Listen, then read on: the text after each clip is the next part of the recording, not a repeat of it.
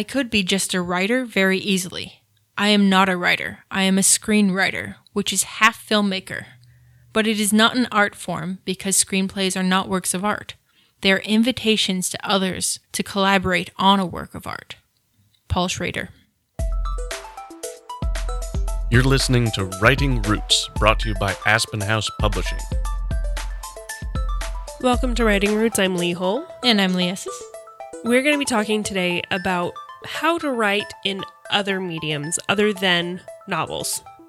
There is a definite creative element to almost any bit of entertainment you will ever find. And a big part of that is the storytelling process. But that's not all of it. We will talk a little bit more next episode about what it's like to work with other authors. But first, knowing what you're writing and knowing your target audience and how it will be presented to your target audience is a part of the storytelling process. The area where I am probably most familiar with writing outside of fiction writing is news. I used to be a news producer. I got my degree in journalism. So when I'm writing fiction versus when I'm writing for the news is very, very different styles. When I'm writing news, it's very short, very to the point. I need to fit an entire story into less than 30 seconds. For me, learning to write news style also helped me make sure I stuck to the point because you have that time limit and 1 second, 2 seconds over can screw with the producer's plan. One of the phrases that will always come back to me from the news writing is cut the fluff. You get rid of the excess and trim the fat, cut the fluff, get to the basics and the point of the story. You don't use big words. You don't use complicated sentences. It is short to the point so an anchor can read it off a prompter very easily and get the point across as quickly as possible. Another thing with news writing, not only for television, like most of your experience, but also for the newspaper, is people have the chance to turn away. So you want to get the most important information first, and then you have this inverse pyramid of less important information as time goes on. The idea of the inverted pyramid came from when newspapers would gather a bunch of stories and then they would have to typeset it onto the page. The stories would almost inevitably be longer than whatever got printed because they would get to a point where they're compiling it into a certain format for printing on these pages. Hey, we can't have this go on because we still need this also to be front page story. And this also needs to be on the front page. So we're going to get rid of the last 3 paragraphs of your story. So you don't want important information in those last 3 paragraphs. You need it all at the top. So that's the inverted pyramid. You start with all of the most important information at the top, at the very beginning, and then you work your way down so that if the bottom of that pyramid gets chopped off and not included in the newspaper at all, it's not going to impact your story. You're also going to see a little bit of this online, which is kind of a new version of the newspaper. You have a lot of blogs out there.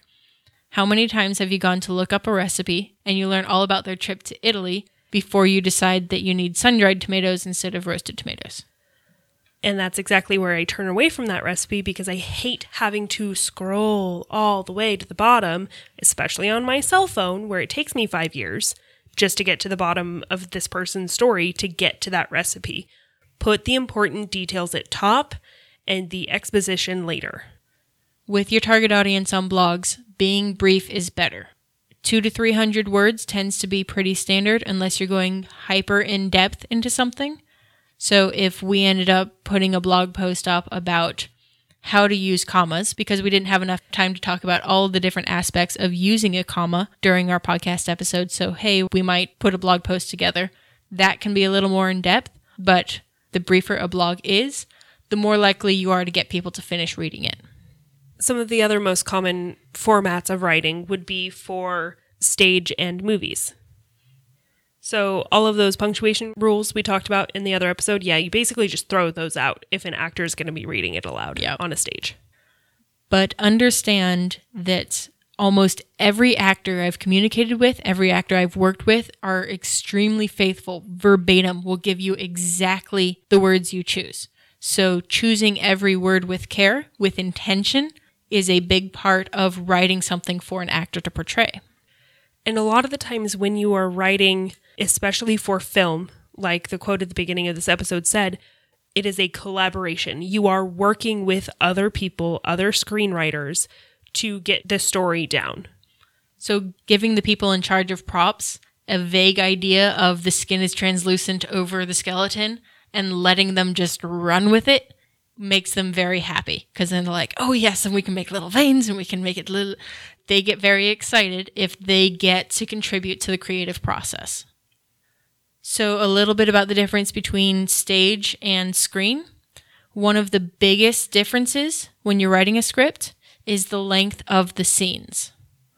Your stage is going to have much longer scenes because scene changes slow down your story, slow down the ingestion of the story. Longer scenes will be better. In film, you might have a 20-second scene where they're driving in the car and he's glaring at her. No words, just a quick, they're getting to their destination, there is a mood, and moving on. Another thing to remember if you're writing for stage or film, some sort of thing that will be acted, is your words will have to be memorizable. So you can have those really long monologues. It is going to take a very talented actor to memorize a full monologue and be able to present it along with the rest of their lines that they have that whole play. A lot of actors, when they're choosing a favorite scriptwriter, it's because those monologues flow very easily and it's very easy to memorize. That fast turnaround is a sign of a good screenwriter or scriptwriter.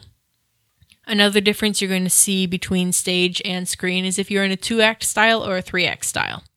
We talked about that a little bit in our story structure episode.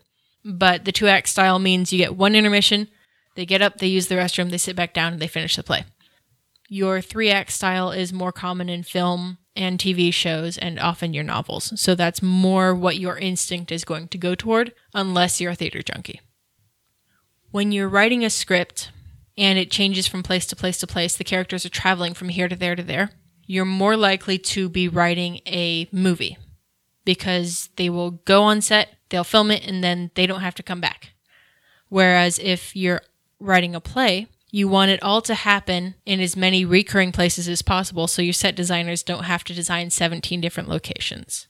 And then transition them in and out of the stage while things are running. Yeah. So if you have, and then there were none, you have a murder mystery where they're all trapped in this house until Scooby-Doo can solve the mystery. You can have them maybe visiting different rooms. So now they're in the kitchen, now they're in the ballroom. If you want them to change sets, but more often than not, having it all in one location makes the producers of the play very happy. There's also going to be a limited number of characters when you're writing for a play, because there really are no such things as extras. There's only so much room on a stage for people. So you're not going to get a lot of your tertiary characters, especially in modern plays. You're not going to see a lot of those director cameos just selling them a flower and then they move on.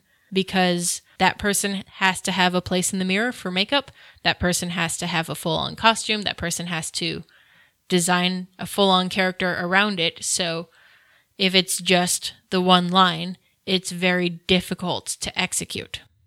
Yeah, you can't just put out an all call to say, hey, we need some extras to show up at the beach and lay around.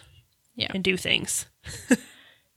And you don't want to call an actor to come to rehearsals for 6 weeks and then attend every tech rehearsal and then get the equivalent of 3 minutes of screen time.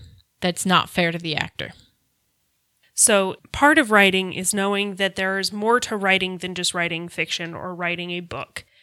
There are so many different things that you can write for. You can create your blog. You can try to write plays and movie scripts. You can write poems. There are so many different things and outlets for your creative process of writing. And I will say, if you're looking to be a career author, or you want to write for a living, make money writing stuff, novels are probably your last choice. I write it because I love it, but both of us have made money writing for news before. Both of us will write for the podcast. Both of us will write for the blogs. We will write different kinds of things that might not necessarily be a novel. Writing different kinds of things can help you improve your writing skills, no matter what it is you're writing. If you're looking to make money while you're on maternity leave, maybe just write a little bit here and there. Freelance writing for content for websites is a huge industry. Get hooked up with your local tech company who designs websites, and they will need somebody to write content, somebody to just fill out pages with text, with keywords in it. That is an easy way to start making money writing. If you are getting into writing to make money, find a different job. But if you're looking to make money with a fast turnaround time, that is a way to do it. And no matter what you're writing, no matter who you're writing for, we always encourage you to do this one thing. Write selfishly. If you have a question or comment for our hosts or a topic you'd like us to cover, send us an email at writingroots@aspenhousepublishing.com or find us on Facebook by searching for Aspen House Publishing.